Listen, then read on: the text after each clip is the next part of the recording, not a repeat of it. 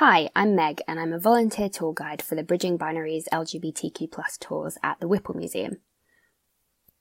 This microscope belonged to Charles Darwin, famous for his work on evolution in the 19th century and former student at Cambridge.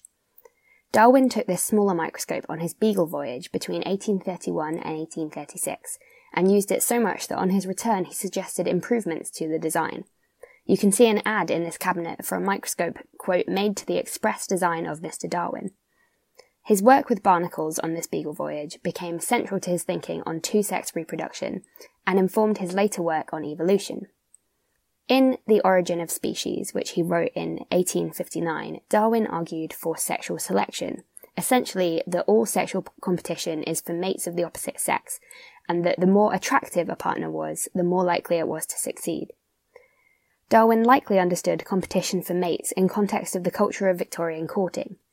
In fact, some of Darwin's initial thoughts on the matter had come from observing ornamentation in birds in the natural world and likening this to the way that women dressed in Victorian society, with extravagant headdresses and dramatic silhouettes. But the most flamboyant birds, the ones that spread their wings most extravagantly, were actually male. As methodical and objective as Darwin and his fellow scientists claimed to be, the scientific understandings of courtship between animals was strongly shaped by Victorian ideals of monogamy between a man and a woman. Science in this period was heavily influenced by Christian teachings, which in the 19th century interpreted the Bible as being categorically opposed to any sex outside of heterosexual marriage. For Darwin, sex was about reproduction only. Same-sex sexual activity didn't make sense because it was supposedly against nature.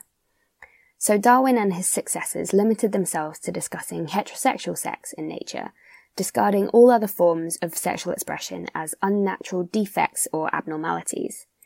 They chose to ignore homosexual behaviours when they looked at the natural world, despite them readily existing.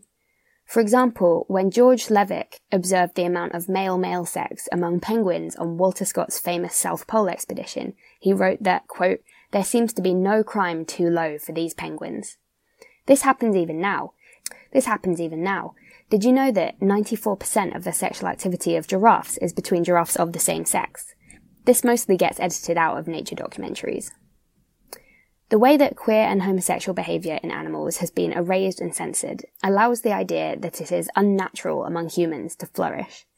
But now that we know scientifically that homosexual behaviour is present in all species, revisiting these narratives critically allows us to move further and further away from the harmful idea that homosexuality and queerness are unnatural and biologically deviant.